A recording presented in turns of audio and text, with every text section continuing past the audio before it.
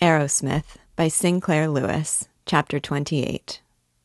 Captain Martin Arrowsmith, M.R.C., came home to his good wife Leora, wailing, "I'm so rotten tired, and I feel kind of discouraged. I haven't accomplished a darn thing in this whole year at McGurk. Sterile. No good. And I'm hanged if I'll study calculus this evening. Let's go to the movies. Won't even change to regular human clothes. Too tired." "All right, honey," said Leora, "but let's have dinner here. I bought a wonderful old fish this afternoon." Through the film, Martin gave his opinion, as a captain and as a doctor, that it seemed improbable a mother should not know her daughter after an absence of 10 years.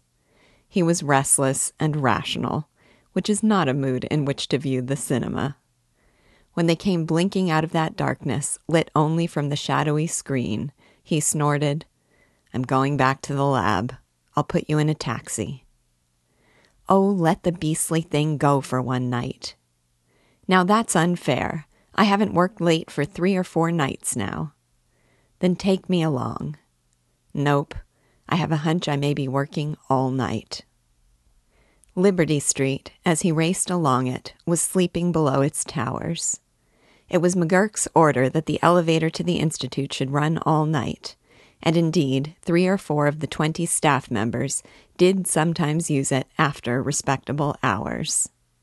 That morning, Martin had isolated a new strain of Staphylococcus bacteria from the gluteal carbuncle of a patient in the Lower Manhattan Hospital, a carbuncle which was healing with unusual rapidity. He had placed a bit of the pus in broth and incubated it. In 8 hours, a good growth of bacteria had appeared. Before going wearily home, he had returned the flask to the incubator. He was not particularly interested in it, and now, in his laboratory, he removed his military blouse, looked down to the lights on the blue-black river, smoked a little, thought what a dog he was not to be gentler to Leora, and damned Bert Tozer and Pickerbaugh and Tubbs and anybody else who was handy to his memory, before he absent-mindedly wavered to the incubator and found that the flask, in which there should have been a perceptible cloudy growth, had no longer any signs of bacteria, of staphylococci. "Now what the hell?" he cried. "Why, the broth's as clear as when I seeded it. Now what the... Think of this fool accident coming up just when I was going to start something new." He hastened from the incubator, in a closet off the corridor, to his laboratory, and, holding the flask under a strong light, made certain that he had seen aright. He fretfully prepared a slide from the flask contents and examined it under the microscope. He discovered nothing but shadows of what had been bacteria, thin outlines, the form still there, but the cell substance gone. Minute skeletons of an infinitesimal battlefield. He raised his head from the microscope, rubbed his tired eyes, reflectively rubbed his neck. His blouse was off, his collar on the floor, his shirt open at the throat. He considered. Something funny here. This culture was growing all right, and now it's committed suicide. Never heard of bugs doing that before. I've hit something. What caused it? Some chemical change? Something organic? Now, in Martin Arrowsmith, there were no decorative heroisms, no genius for amours, no exotic wit, no edifyingly born misfortunes. He presented neither picturesque elegance nor a moral message. He was full of hasty faults and of perverse honesty. A young man often unkindly, often impolite. But he had one gift. Curiosity, whereby he saw nothing as ordinary. Had he been an acceptable hero, like Major Rippleton Holabird, he would have chucked the contents of the flask into the sink, avowed with pretty modesty, "Silly, I've made some error," and gone his ways. But Martin, being Martin, walked prosaically up and down his laboratory, snarling, Now there was some cause for that, and I'm going to find out what it was. He did have one romantic notion. He would telephone to Leora and tell her that splendor was happening, and she wasn't to worry about him. He fumbled down the corridor, lighting matches, trying to find electric switches. At night, all halls are haunted. Even in the smirkingly new McGurk building, there had been a bookkeeper who committed suicide. As Martin groped, he was shakily conscious of feet padding behind him, of shapes which leered from doorways and insolently vanished, of ancient bodiless horrors. And when he found the switch, he rejoiced in the blessing and security of sudden light that recreated the world. At the Institute telephone switchboard, he plugged in wherever it seemed reasonable. Once he thought he was talking to Leora, but it proved to be a voice, sexless and intolerant, which said, "Number, please," with a taut alertness impossible to anyone so indolent as Leora. Once it was a voice which slobbered, "Is this Sarah?" Then, "I don't want you. Ring off, will ya?" Once a girl pleaded, "Honestly, Billy, I did try to get there, but the boss came in at 5 and he said..." As for the rest, it was only a blurring, the sound of 7 million people hungry for sleep or love or money. He observed, "Oh, rats, I guess Leo'll have gone to bed by now," and felt his way back to the laboratory. A detective, hunting the murderer of bacteria, he stood with his head back, scratching his chin, scratching his memory for light cases of microorganisms committing suicide or being slain without perceptible cause. He rushed upstairs to the library, consulted the American and English authorities, and, laboriously, the French and German. He found nothing. He worried lest there might, somehow, have been no living staphylococci in the pus which he had used for seeding the broth. None there to die. At a hectic run, not stopping for lights, bumping corners and sliding on the too-perfect tile floor, he skidded down the stairs and galloped through the corridors to his room. He found the remains of the original pus, made a smear on a glass slide, and stained it with gentian violet, nervously dribbling out one drop of the gorgeous dye. He sprang to the microscope. As he bent over the brass tube and focused the objective, into the gray-lavender circular field of vision rose to existence the grape-like clusters of Staphylococcus germs, purple dots against the blank plane. "Staph in it, all right," he shouted. Then he forgot Leora, war, night, weariness, success, everything, as he charged into preparations for an experiment, his first great experiment. He paced furiously, rather dizzy. He shook himself into calmness and settled down at a table, among rings and spirals of cigarette smoke, to list on small sheets of paper all the possible causes of suicide in the bacteria, all the questions he had to answer, and the experiments which should answer them. It might be that alkali in an improperly cleaned flask had caused the clearing of the culture. It might be some anti-staph substance existing in the pus, or something liberated by the staphylococci themselves. It might be some peculiarity of this particular broth. Each of these had to be tested. He pried open the door of the glass storeroom, shattering the lock. He took new flasks, cleaned them, plugged them with cotton, and placed them in the hot air oven to sterilize.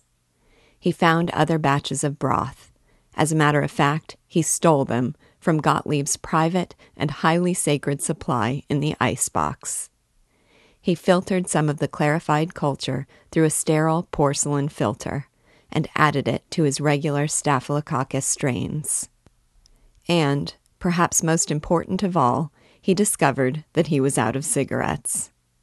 Incredulously, he slapped each of his pockets and went the round and slapped them all over again. He looked into his discarded military blouse, had a cheering idea about having seen cigarettes in a drawer, did not find them, and brazenly marched into the room where hung the aprons and jackets of the technicians. Furiously, he pilfered pockets and found a dozen beautiful cigarettes in a wrinkled and flattened paper case. To test each of the 4 possible causes of the flask's clearing, he prepared and seeded with bacteria a series of flasks under varying conditions, and set them away in the incubator at body temperature.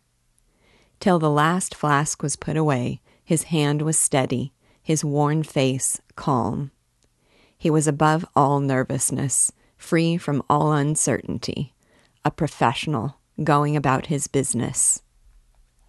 By this time it was 6 o'clock of a fine, wide August morning, and as he ceased his swift work, as taut nerves slackened, he looked out of his lofty window and was conscious of the world below.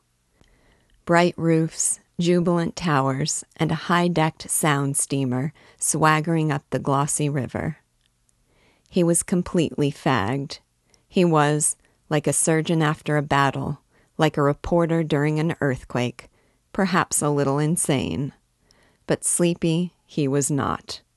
He cursed the delay involved in the growth of the bacteria, without which he could not discover the effect of the various sorts of broths and bacterial strains, but choked his impatience. He mounted the noisy slate stairway to the lofty world of the roof. He listened at the door of the Institute's animal house. The guinea pigs, awake and nibbling, were making a sound like that of a wet cloth rubbed on glass in window cleaning.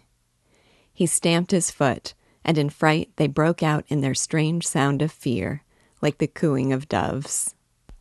He marched violently up and down, refreshed by the soaring sky, till he was calmed to hunger.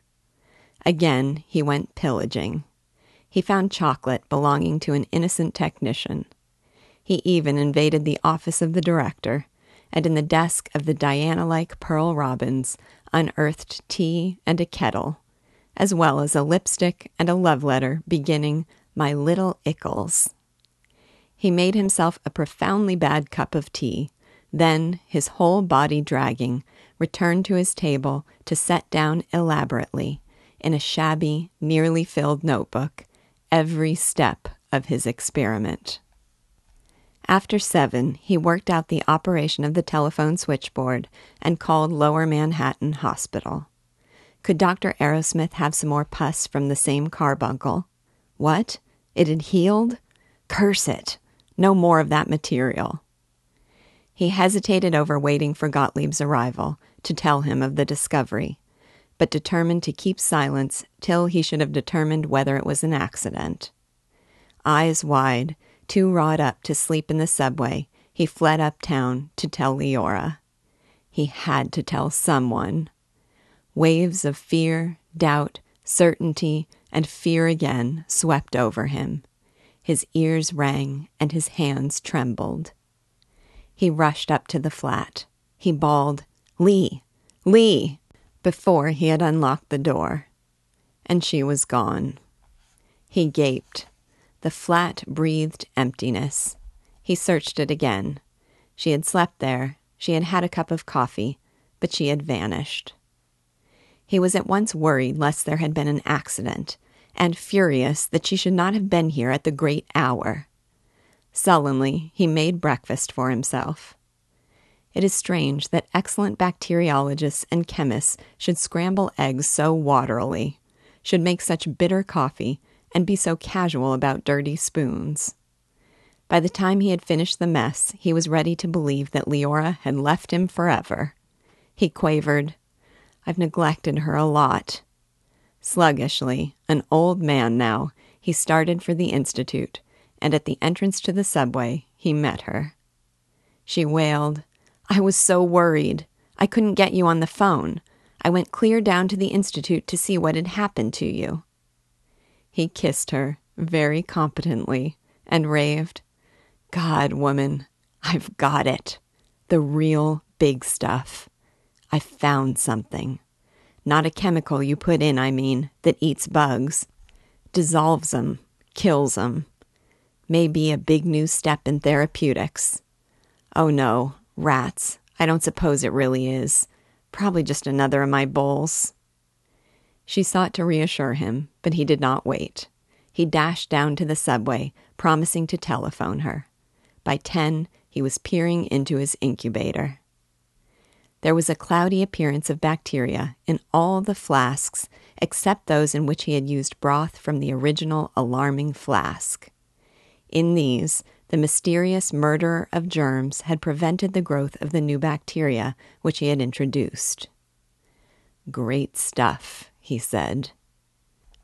He returned the flasks to the incubator, recorded his observations, went again to the library, and searched handbooks, bound proceedings of societies, periodicals in 3 languages. He had acquired a reasonable scientific French and German. It is doubtful whether he could have bought a drink or asked the way to the Kursaal in either language, but he understood the universal Hellenistic scientific jargon, and he pawed through the heavy books, rubbing his eyes, which were filled with salty fire. He remembered that he was an army officer and had lipo vaccine to make this morning. He went to work, but he was so twitchy that he ruined the batch, called his patient garçon a fool, and after this injustice, sent him out for a pint of whiskey. He had to have a confidant. He telephoned to Leora, lunched with her expensively, and asserted, "It still looks as if there were something to it." He was back in the Institute every hour that afternoon, glancing at his flasks, but between he tramped the streets, creaking with weariness, drinking too much coffee. Every 5 minutes it came to him as a quite new and ecstatic idea, "Why don't I go to sleep?" Then he remembered and groaned, "No, I've got to keep going and watch every step. Can't leave it, or I'll have to begin all over again. But I'm so sleepy. Why don't I go to sleep?"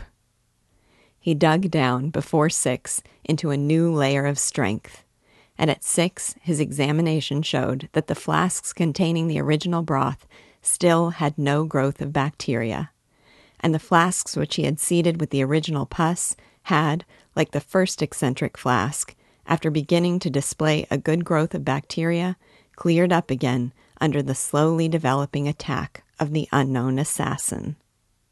He sat down, drooping with relief. He had it.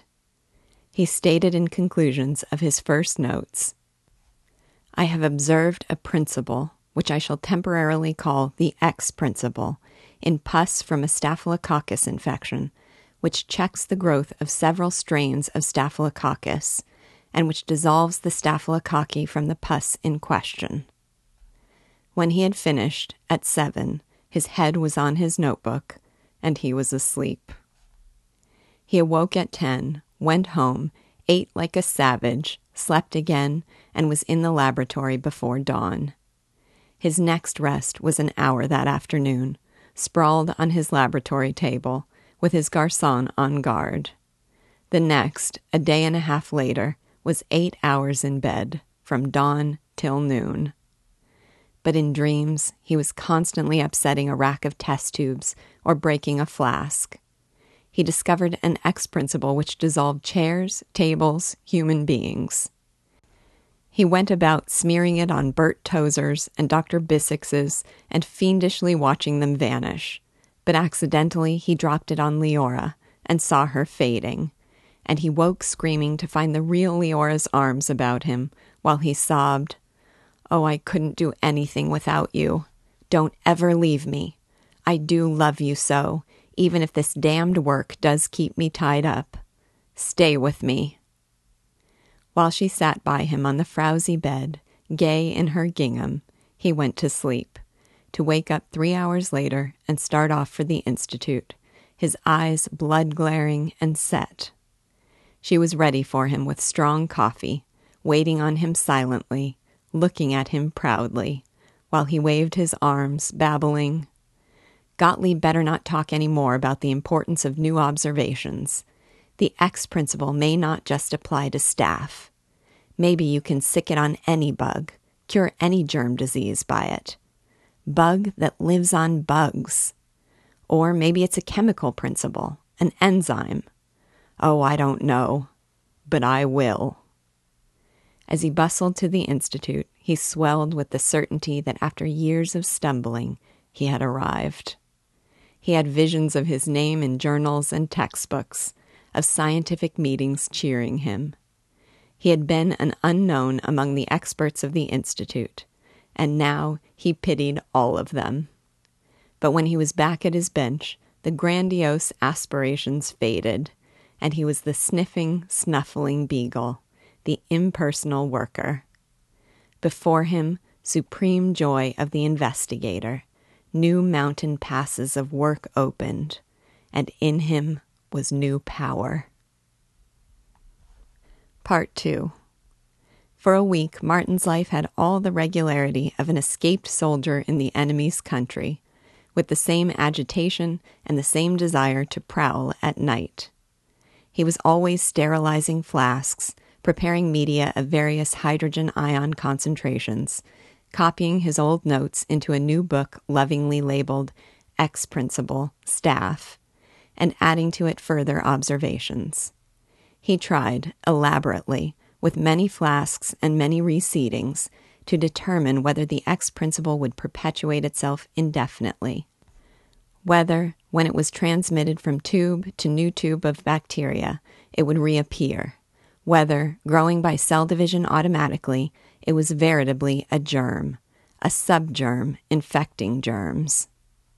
During the week, Gottlieb occasionally peered over his shoulder, but Martin was unwilling to report until he should have proof, and one good night's sleep, and perhaps even a shave.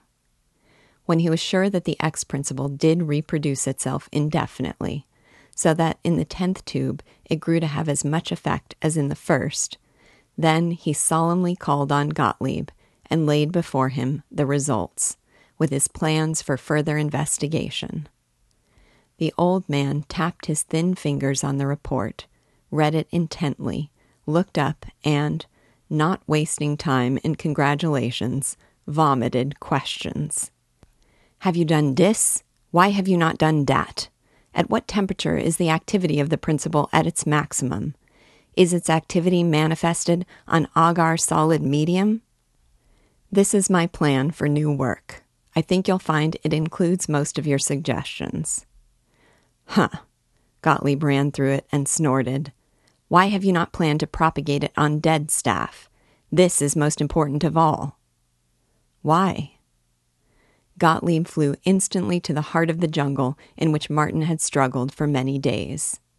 Because that will show whether you are dealing with a living virus. Martin was humbled, but Gottlieb beamed. You have a big thing. Now do not let the director know about this and get enthusiastic too soon. I'm glad, Martin. There was that in his voice which sent Martin swanking down the corridor, back to work, and to not sleeping. What the X principle was, chemical or germ, he could not determine, but certainly the original principle flourished. It could be transmitted indefinitely. He determined the best temperature for it and found that it did not propagate on dead Staphylococcus.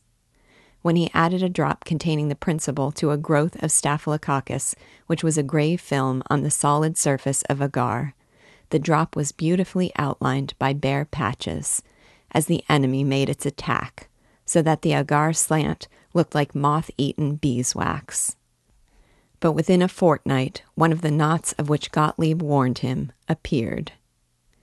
Wary of the hundreds of bacteriologists who would rise to slay him once his paper appeared, he sought to make sure that his results could be confirmed. At the hospital, he obtained pus from many boils, of the arms, the legs, the back. He sought to reduplicate his results, and failed, complete. No X principle appeared in any of the new boils, and sadly he went to Gottlieb. The old man meditated, asked a question or two, sat hunched in his cushioned chair, and demanded, What kind of carbuncle was the original one? Gluteal. Ah, then the X principle may be present in the intestinal contents. Look for it. in people with boils and without. Martin dashed off. In a week, he had obtained the principle from intestinal contents and from other gluteal boils, finding an especial amount in boils which were healing of themselves, and he transplanted his new principle in a heaven of triumph, of admiration for Gottlieb. He extended his investigation to the intestinal group of organisms and discovered an X principle against the colon bacillus. At the same time, he gave some of the original principle to a doctor in the Lower Manhattan Hospital for the treatment of boils, and from him had excited reports of cures, more excited inquiries as to what this mystery might be. With these new victories, he went parading into Gottlieb, and suddenly he was being trounced. "Oh, so beautiful. You let a doctor try it before you finished your research. You want fake reports of cures to get into the newspapers, to be telegraphed about places, and have everybody in the world that has a pimple come tumbling in to be cured so that you will never be able to work? You want to be a miracle man, and not a scientist. You do not want to complete things. You wander off monkey-skipping and flap-doodling with colon bacillus before you have finished with the staff, before you have really begun your work, before you have found what is the nature of the X principle. Get out of my office. You are a college president. Next I know you will be dining with Tubbs and get your picture in the papers for a smart cure vendor." Martin crept out, and when he met Billy Smith in the corridor, and the little chemist twittered, "Up to something big? Haven't seen you lately," Martin answered in the tone of Doc Vickerson's assistant in Elk Mills, "Oh, no, gee, I'm just grubbing along, I guess." Part 3. As sharply and quite as impersonally as he would have watched the crawling illness of an infected guinea pig, Martin watched himself, in the madness of overwork, drift toward neurasthenia. With considerable interest, he looked up the symptoms of neurasthenia, saw one after another of them twitch at him, and casually took the risk. From an irritability which made him a thoroughly impossible person to live with, he passed into a sick nervousness, in which he missed things for which he reached, dropped test tubes, gasped at sudden footsteps behind him. Dr. Yo's croaking voice became to him a fever, an insult, and he waited with his whole body clenched, muttering, "Shut up! Shut up! Oh, shut up!" when Yo stopped to talk to someone outside his door. Then he was obsessed by the desire to spell backward all the words which snatched at him from signs. As he stood dragging out his shoulder on a subway strap, he pored over the posters, seeking new words to spell backward. Some of them were remarkably agreeable. No smoking became a jaunty and agreeable Nicoms on, and Broadway was tolerable as Yoda Orb. But he was displeased by his attempts on punch, health, rough, while strength, turning into Hedgunnerts, was abominable. When he had to return to his laboratory 3 times before he was satisfied that he had closed the window, he sat down, coldly, informed himself that he was on the edge, and took counsel as to whether he dared go on. It was not very good counsel. He was so glorified by his unfolding work that his self could not be taken seriously. At last, fear closed in on him. It began with childhood's terror of the darkness. He lay awake dreading burglars. Footsteps in the hall were a creeping cutthroat. An unexplained scratching on the fire escape was a murderer with an automatic in his fist.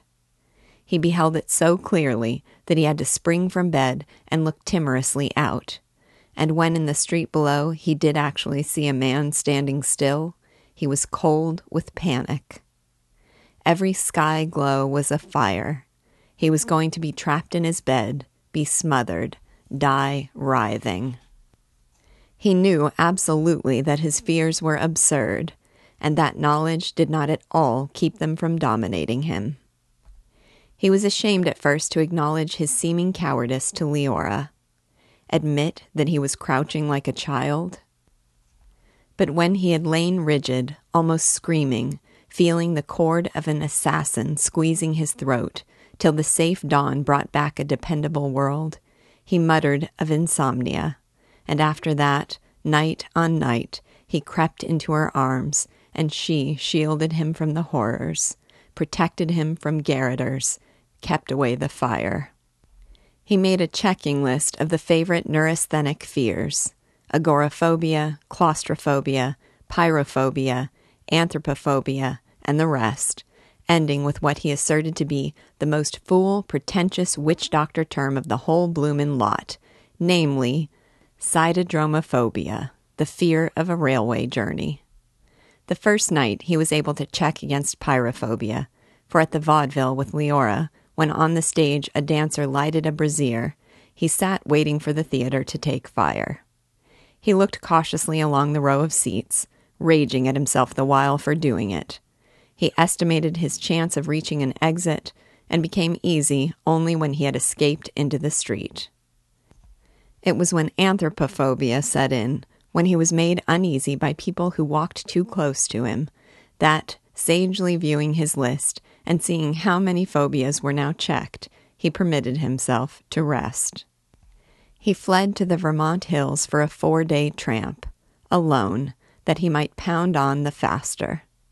He went at night, by sleeper, and was able to make the most interesting observations of sidrodromophobia. He lay in a lower berth, the little pillow wadded into a lump. He was annoyed by the waving of his clothes as they trailed from the hanger beside him, at the opening of the green curtains.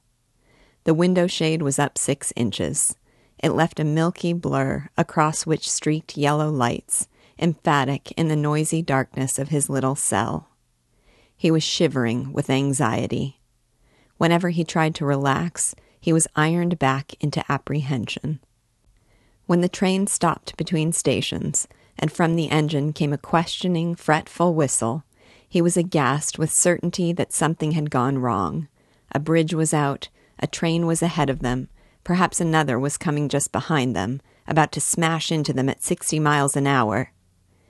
He imagined being wrecked, and he suffered more than from the actual occurrence, for he pictured not one wreck, but 6, with assorted miseries. The flat wheel just beneath him. Surely it shouldn't pound like that. Why hadn't the confounded man with the hammer detected it at the last big station? The flat wheel cracking, the car lurching, falling, being dragged on its side. A collision, a crash, the car instantly a crumpled, horrible leap, himself pinned in the telescoped berth, caught between seat and seat. Shrieks, death groans, the creeping flames. The car turning, falling, plumping into a river on its side. Himself trying to crawl through a window as the water seeped about his body. Himself standing by the wrenched car, deciding whether to keep away and protect his sacred work or go back, rescue people, and be killed. So real were the visions that he could not endure lying here, waiting. He reached for the berth light and could not find the button.